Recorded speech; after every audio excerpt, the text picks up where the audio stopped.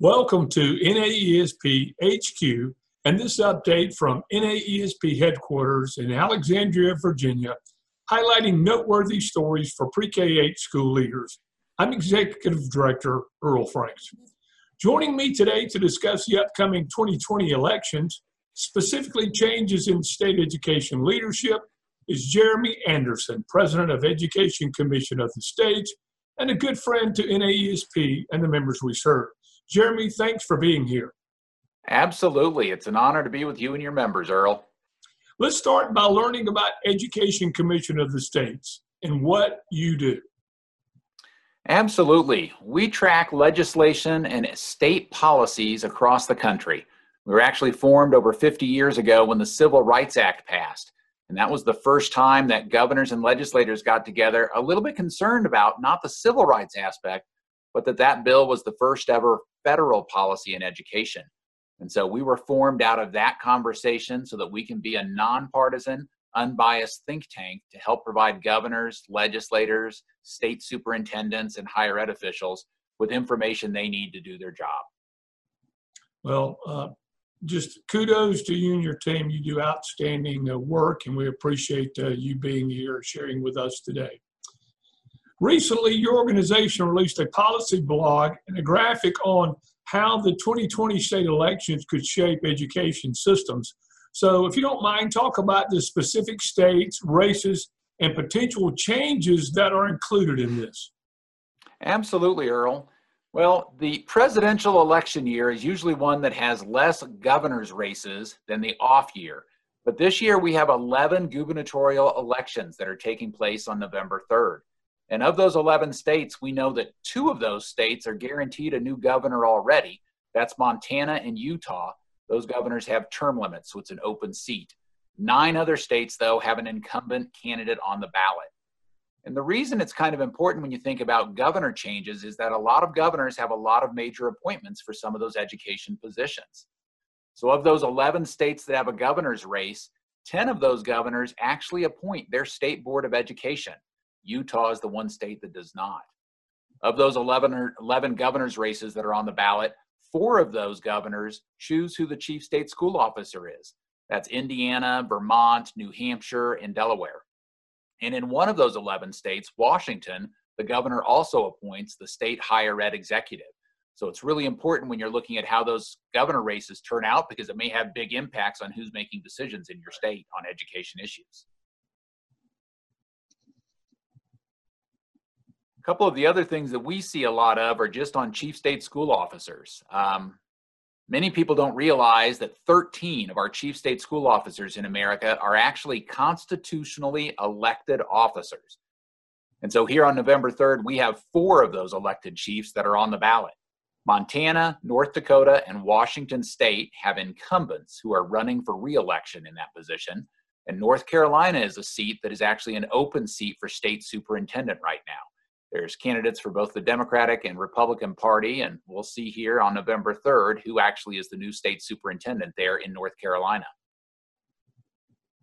Jeremy, and these chief state school officers, is there typically a requirement for certification in education to hold those positions? It really varies across the country, Earl.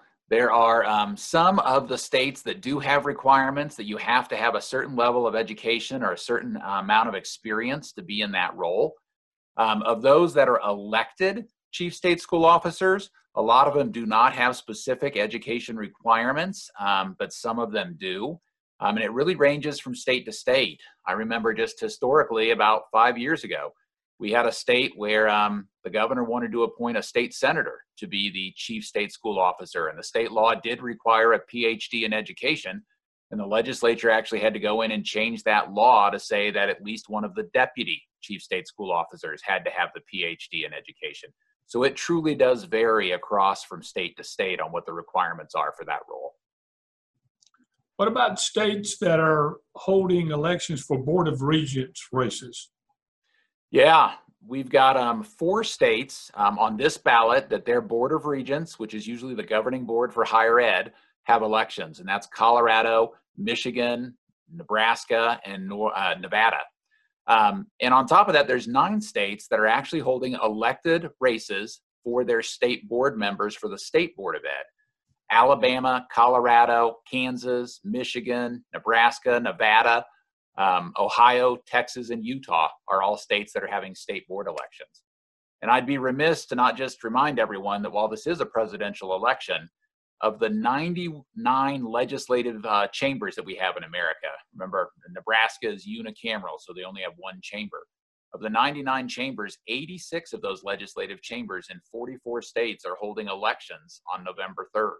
And so there's likely to be potential for a lot of change in some of the legislative seats also. Can you speak briefly about the work you're doing now in terms of policy? What seems to be the predominant policy issues around education in states?